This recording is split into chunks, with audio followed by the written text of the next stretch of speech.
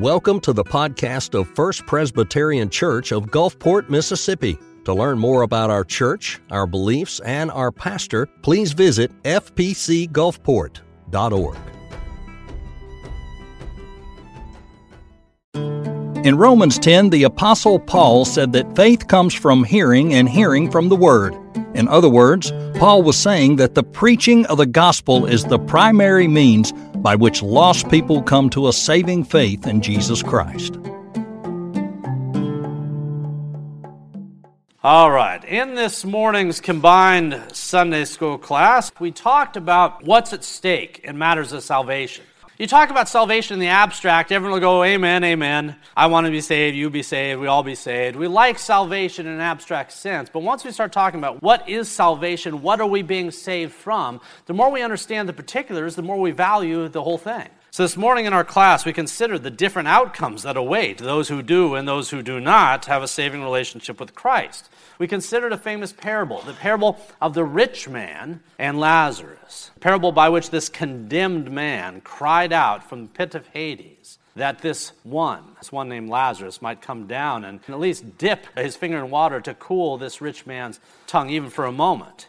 And failing that, at the very least, the rich man desired that maybe, just maybe, Lazarus could go and warn this man's family. If Lazarus was in no position to bring this rich man in Hades any comfort, at least maybe he could go and tell others, warn others, point others away from the outcome and the fate that he had undergone. So we considered that in our class this morning, and the point was this, that the rich man became quite an evangelist once he understood the stakes. The rich man became quite an evangelist once he understood just how long eternity is and the very great distinction between heaven and hell. The more one understands heaven and hell, the greater zeal one will have to make sure no one enters that fallen abode apart from your own best efforts to warn them. Now, speaking of warning God's people, that's what we're going to see in Romans 10. Speaking of warning God's people, that's what Romans 10 is all about. See, Romans 10 is not to be read just in the abstract. It's part of 3 chapters, 9, 10, and 11, that all speak to something that was heavy upon Paul's heart. And what was heavy upon Paul's heart was that he looked at his contemporaries, he looked at the Jewish people, and he recognized that apart from some magnificent, miraculous saving work of God, that the vast majority of his peers and his contemporaries and loved ones and friends and neighbors growing up, that they were all consigned to the same fate that the rich man was. They were all trusting in themselves and in their own works and their own intrinsic value, and they were all neglecting the golden cord that Lazarus had swung out into eternity upon. Paul's concern was that the majority of his Jewish contemporaries were consigned to the pit. And because Paul understood the stakes, because Paul had some grasp on what that meant, it just broke his heart as he watches all the people he's grown up with and loved and even worked alongside with for many years. He knows the outcome that they're going to face, and it just breaks him. And that breaking that Paul's going to undergo, which we're going to see in Romans 10, that wasn't just Paul. If you remember Jesus himself, when Jesus came across in the Passion Week and he came to Jerusalem, what was his reaction when he came to the city? What was his reaction when he first laid eyes on that city? What did he do? He wept. Specifically, the text says this. It says, Jesus cried out, and he said, "O Jerusalem, Jerusalem, the one who kills the prophets and stones those who are sent to her. How often I wanted to gather your children together as a hen gathers her chicks under her wings, but you were not willing." Jesus looked out at people who were consigned through their own volition, through their own intransigence, through their own rebellion, and consigned themselves to the pit. How he desired to call them to himself, but they were not willing. It was not in their nature or in their desire. And what's ironic about that, what's cruelly ironic about that, is that they had all the advantages that the pagans didn't. When Paul laments over the Jewish people rejecting, turning their backs against their Messiah, the cruel irony is that they had all the advantages that the Philistines and the Ammonites and the Canaanites and Hittites and Jebusites and every other ite out there didn't have. Israel was God's covenant people. They had received God's word and testimony and law and Abraham and Moses. Jesus, the Messiah, had grown up in their very midst. They had every advantage under the sun.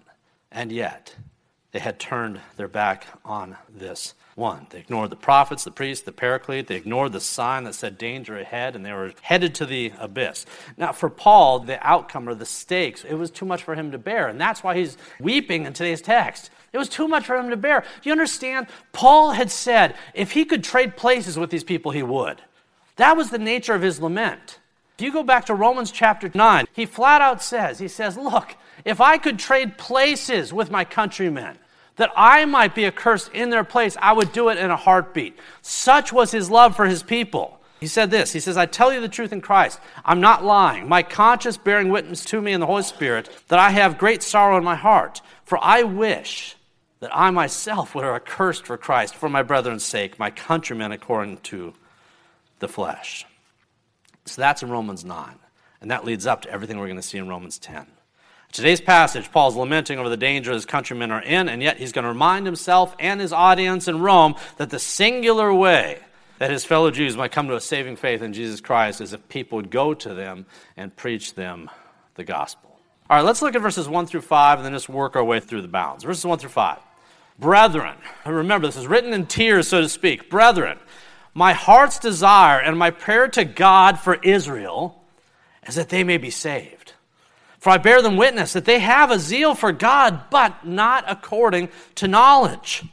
For they, being ignorant of God's righteousness and seeking to establish their own righteousness, have not submitted to the righteousness of God. They're doing everything wrong. Verse 4, for Christ is the end of the law for righteousness for everyone who believes. For Moses writes about the righteousness which is of the law, the man who does these things shall live by them. All right, let's stop there. As we said a few moments ago, the context for everything we're reading, the context for these very famous verses about preaching the word and how are they going to hear unless someone preaches to them, the context deals with Paul's love for his people, his love for his brethren. It falls right in the midst of these chapters that deal with his love and his concern and his passion for his own countrymen. And what's hard on his heart is that his countrymen have not submitted to the righteousness of God. Which is funny because if you talk to a Pharisee, they thought they were the most righteous people on the face of the earth. I mean, after all, they had the tall pointy hats and they looked the part and they wore robes and they prayed the loudest and they stood on the corner and they had the best seats at the table. And they were trying to keep all these 613 laws, and then they added more laws on top of it in case God forgot a few. He's talking to people who thought that they knew what righteousness was and how it's to be attained. And he says, you don't know a darn thing. You don't know it. You've neglected what scriptures actually say about how righteousness comes, and you think that what's going to happen is as sinful as you are, as moldy the bones are under your whitewashed tomb of that robe you're wearing, you think that by doing a bunch of good deeds, you're somehow going to offset the spiritual transgressions you've been causing and replicating since birth. They're going to keep the law, and that's going to be righteous in God's eyes. You're going to tip the balance in your favor, and God's going to go, come on in. He says, no dice. And it breaks his heart because they're ignorant. He knows they've got some knowledge there somewhere. He hears it. I mean, they quote scripture out of context, right? They talk about the laws. He knows it's not because they're cognitively deficient. It's not because they're stupid. It's because they're ignorant, willfully ignorant of what the gospel is, of how righteousness is attained. Their zeal, it was misplaced. It was misplaced and was going to doom them. He could just see them driving off the edge. You know, in Biloxi, one of my favorite places to go, you know the fishing bridge? It's like behind the Palace Casino. If you go behind the Palace Casino, just go right past it, there's the fishing bridge out there. And when you start on the fishing bridge, it looks like it goes on to the other side.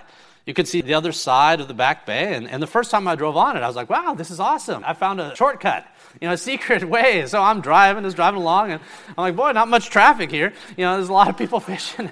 And I get on, you get on towards the end, and you quickly realize it ends. It doesn't make it all the way across. It doesn't make it all the way across. We actually go out there quite a bit. I really do enjoy it. As a side note, if there's any wannabe fisher people in this room, I'm a wannabe fisher people. I can cast all day long, not catch much. I learned this. You have to have the right bait. We tried for the longest time. My family can attest. We tried for the longest time like using lures, metal shiny things. I thought if it's shiny enough, the fish will bite. Nah, that's not the way it works. The minute we switched to frozen shrimp, then we're in business. Now we can catch those sail catfish all day long. Anyway, we can talk fishing another time. With that said, the point of this bridge, the bridge ends. It stops right out over the water. It doesn't lead anywhere. You can go out and fish on it. It will not get you to the other side. If you try to cross to the other side of the back bay to some safe harbor, if you insist on going down that road, you'll end up in the water. You'll drown trying. In the same way, or at least a similar way, the Jews of Paul's day were running out of bridge. They had committed themselves to a path, to a road that they were just sure was going to take them across. And like a giant neon sign, Paul's saying, no, stop. You won't get where you want to go or where you think you're going on the road you're taking. It will not work. It will not work. Salvation doesn't hinge on your righteousness. It can't, because you're not righteous enough. All our righteousness is like filthy rags. Your salvation doesn't hinge on your own righteousness. It hinges on His. It hinges on Jesus Christ. It hinges on Christ alone. The Israelites of Paul's day, they had a Moses, they had no Jesus. They had a law, they had no grace. And what they had wasn't going to bridge the gap that they needed to cross. So as Paul considers this, as he considers his Jewish contemporaries, he knows what they're trying to do because he himself had been on that path. Remember, elsewhere in his epistles, he says, I used to be that guy. He says, I was a Hebrew of the Hebrews, right? I was a Pharisee of the Pharisees. I had this stuff down. But now I look back at all that I prioritized, all that I was. I look at that and I know that was rubbish. It was garbage. In of itself, it accomplished nothing except to puff up my ego. I've learned that salvation doesn't come through my own righteousness, but it comes through that of Christ. And so Paul looks at his whole generation, and he sees that they've turned their back on the singular means of salvation that God has offered to them in the very generation that he was offered. And it just breaks his heart. Okay, let's look at verses 6 to 13. But the righteousness of faith speaks in this way. Do not say in your heart, who will ascend into heaven? This is a reference to something in Deuteronomy. That is to bring Christ down from above, or who will descend into the abyss? That is to bring Christ up from the dead. But what does it say? The word is near you, in your mouth, in your heart. That is the word of faith which we preach. That, if you confess, not keep the 613 laws, but if you confess with your mouth the Lord Jesus and believe in your heart that God has raised him from the dead, then you will be saved. For with the heart one believes unto righteousness, and with the mouth confession is made unto salvation. For Scripture says, whoever believes on him will not be put to shame.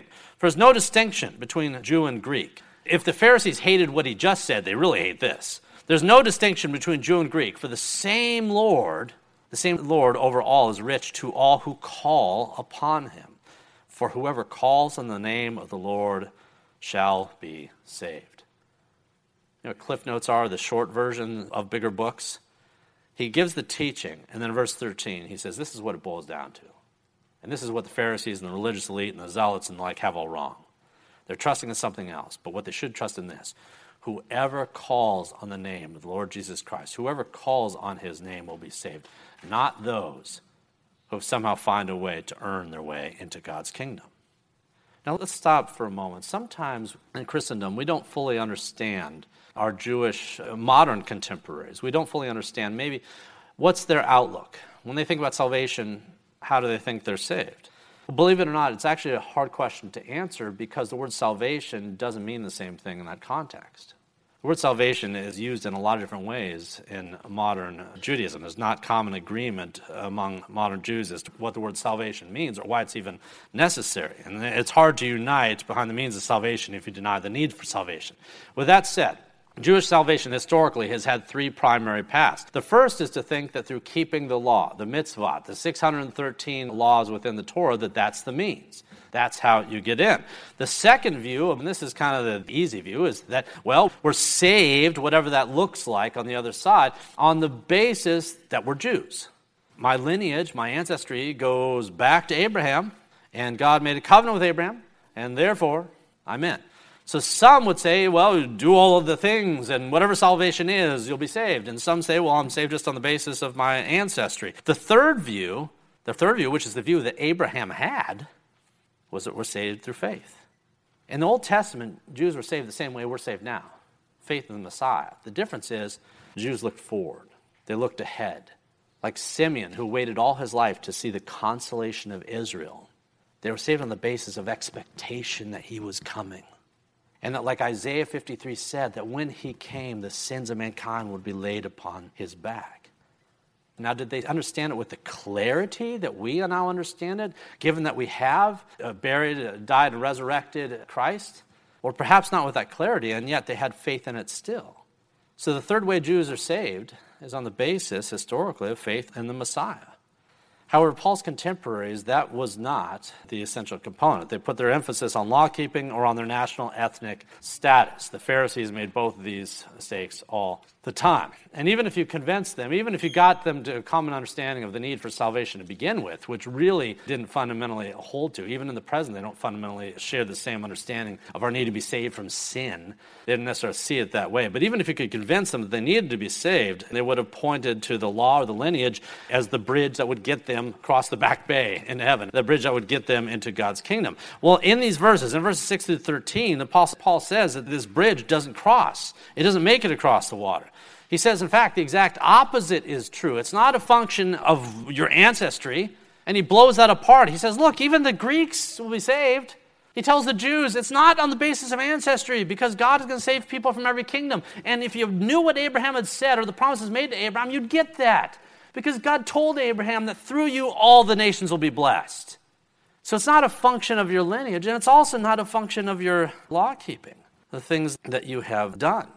As we've said in the past, if you get to heaven's doors and someone asks you why you deserve to walk in, you don't. The answer is you don't. It's not your own righteousness that's the ticket you punch. You say, all right, St. Peter, here it is. I'm in.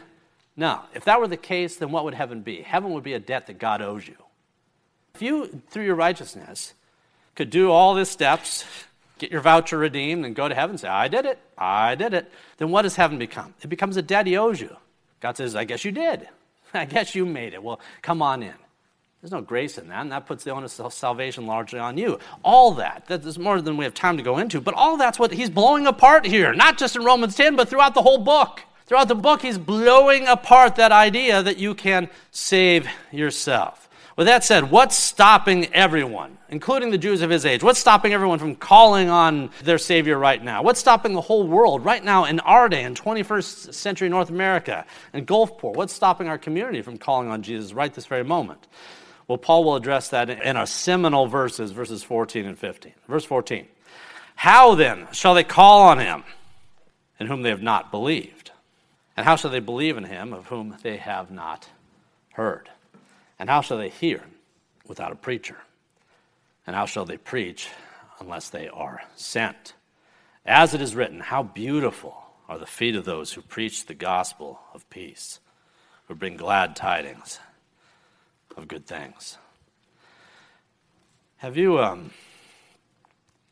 ever played with dominoes? And I don't mean played with them. Have you ever actually played dominoes, like the game? Does anyone know how to play the game of dominoes? I don't. I've played with these things for, 40 some odd years. You can guess which side of the 40. But 40 some odd years, I've played with dominoes, right? And I've seen the numbers on it, but I've never actually, in my whole life, I've never played a game of dominoes. With me, dominoes is you set them up, and you set them up in a row, and you knock it over. That's the fun of the dominoes. In fact, I'm sure that's what most of us have done with dominoes. Well, in verses 14 and 15, Paul is creating a theological domino effect. You see this? A theological set of dominoes. You touch the one, it affects and informs everyone thereafter. Specifically in verses 14 through 15, he creates a domino effect with regards to how people come to faith, how people come to a saving faith in Jesus. Specifically, he says here that they must believe. He had already said that in the previous verses. They need to confess. They need to believe. They need to have faith. But how does that happen? Well, Paul has the answer. He says, well, they have to hear. Before you ever believed any principle or presupposition in your life, you first heard about it, right? That's not theology, that's just logic. Before you ever believed anything, you had to first hear about it. And Paul applies the same thing to the gospel. So he says we must believe and we must hear, and that hearing must come because someone talked to us, someone preached the gospel to us. And then that preacher must have been sent to do the preaching. We said this in our Sunday school class this morning. Every man, woman, and child in this room, if you are saved, you've been saved through this very same mechanism, this daisy chain by which God sent someone to tell you that which you ultimately heard and then believed. Sometimes it happens in buildings, rooms like this. Sometimes it happens bedside. Some of the best evangelism that has ever been done on the face of this planet is parents telling their children about Jesus. Some of the best preaching that's ever been done has been on the side of a bed where a parent lovingly explains something about Jesus to their child. Sometimes it's done in coffee shops. It's done in the backyard. It's done in places where one person who already trusts, who already believes, shares the gospel with someone who doesn't yet believe. Saving faith doesn't come through osmosis. It comes through the ordinary means of preaching and teaching of the word, which the Holy Spirit sows into one's heart. We're regenerated, we're enabled and persuaded to come to faith. Now let me ask you, does this world need more Christians? I'm going to sit here until I get a better response. Mike Barr, does this world need more Christians? Yes! For the love of Pete, for the love of all that is good and right in the universe, this world needs more Christians. Paul looked at Israel and he said they need more Christians. The kingdom of God needs more ambassadors, more participants. Now, assuming that we acknowledge that, assuming we believe this propositional statement, if it needs more Christians, then guess what? It also needs more preaching, because that's how Christians are formed, through the preaching and teaching of the word. That's what Paul says here. The world doesn't need less preaching. Those who would silence, those who would restrict, those who would limit preaching are limiting the very means that God has appointed unto this end, that people would be saved. How will they come to faith? How will they believe? They must first hear. How are they going to hear? Someone must preach. How are they going to preach? Well, they must be sent. Just spoiler alert, everything we're doing today is the sending of you into the mission field. The people who are sent are not just the people who occupy this pulpit or who walk up to the front. People who are sent are all of us, because Scripture says there's a priesthood of believers and we're all ambassadors of the kingdom. And then as we're sent, and as we do this, and as we fulfill this, and as we preach at bedsides and coffee houses and backyards, and as we do this, then we are the inheritors and the recipients of this cool promise, of this cool statement that we saw in Romans 10. How beautiful, what a beautiful thing it is. How beautiful are the feet of those who preach the gospel. How the heart of Christ smiles when a parent shares about Jesus to their child. How beautiful is such a thing. Again, the office of preacher here is not limited just to those who have the vocational title or who fill pulpits. Now, as we start to wrap up here, we'll look at verses 16 through 21 in a moment. Let me share one other aside. In your own life, if I was to ask you collectively right now to think about someone in your life who needs Jesus, someone in your life who needs to come to a saving faith, is there someone in your life, a friend, a relative, a coworker, a neighbor, a spouse? Is there someone in your life who needs Jesus? How are they going to come to him? How is that relationship going to be formed? Well, sometimes we think that it'll be formed because the individual will eventually wander into church or God. We're good Calvinists, so we believe God will do all his good purposes. Eventually, he'll just yank them into the right setting and they'll get it, they'll get it all ironed out. Well, when we do that, we're neglecting the opportunity and the privilege we have to be part of this process. See, right now, there's someone in your life that no one else in this church can reach. Right now, the person who comes to your mind, in all likelihood, I'm not in a position to reach them. In all likelihood, they're in a place that I'll never be. In all likelihood, they're in a place that a lot of the other people in this room will never be. But you are in their life. Through God's providence, you have uniquely been put in a position that I'm not in, that Pastor Fish and others aren't in. You are the ambassador into that person's life that 99% of the other people in this room are not. See, God is cool that way. He doesn't appoint just one individual, one priest as they did in the Old Testament to wander into the holy place. He says we're all priests now. And we all have access, but with that comes responsibility. That we would be ambassadors for the kingdom of whom we have been called. If you want to know better how to do this, because this is hard, and I get that. I do get that. If you want to know some tools and means for how to have those conversations, that's the point of the Sunday school class we have going on. For the next 5 weeks, we're going to be talking exclusively about how you have those conversations, how you state the gospel succinctly in a way that it is understood. So I invite you to join us. All right, let's look, as we wrap up, let's look at our final verses 16 through 21. But they have not all obeyed the gospel. For Isaiah says, Lord, who has believed our report? So then faith comes by hearing, and hearing by the word of God. See, again, this is the domino effect. He's saying there's a relationship. If you want people to come to faith, they need to hear about the faith. So faith comes from hearing, hearing by the word. But I say, have they not heard? Now, in this case, he's referring maybe back again to his contemporaries. Yes, indeed, their sound's gone out to all the earth, and their words to the end of the world. But I say, did Israel not know? Did they not know this? First Moses said, I will provoke you to jealousy by those who are not a nation. I will move you to anger by a foolish nation. But Isaiah is very bold and says, I was found by those who did not seek me. I was made manifest to those who did not ask for me. But to Israel he says, all day long I've stretched out my hands to a disobedient and a contrary people. All right, in these final verses in this chapter, Paul reiterates his concern for Israel. Remember, we do context. We don't just look at those verses about faith comes from hearing independent from the context in which Paul wrote them. In these verses, it's clear that those who are most on his heart are his own contemporaries. And again, the cruel irony that we talked about earlier was that Israel's rejection of Jesus came in the face of all the advantages they had that the Philistines and the Moabites and the Hittites and the Jebusites and the Amorites and all the ites didn't have. They had the prophets. They had Moses. They had Abraham. They had the law. They had Jesus raised up in their very midst, and they turned their back on all of that. And back in Romans 2, Paul asked a rhetorical question. He said, what advantage did the Jews have? And then he answered it. He said, much. Much in every way, because to us were committed the oracles of God. And yet, though to them the covenant was made, to them the oracles came, to them the Messiah appeared, yet they did what? They rejected him to the point that there in verse 21, God says, all day long, I stretch out my hands to these people. I stretch out my hands to a disobedient and a contrary people. But what's cool is that although you'd think God would just go, all right, I guess they're done. That's not the case. Is God done with Israel? The answer is no. And if you read chapter 11, you'll see some of the reasons why. God isn't done with Israel.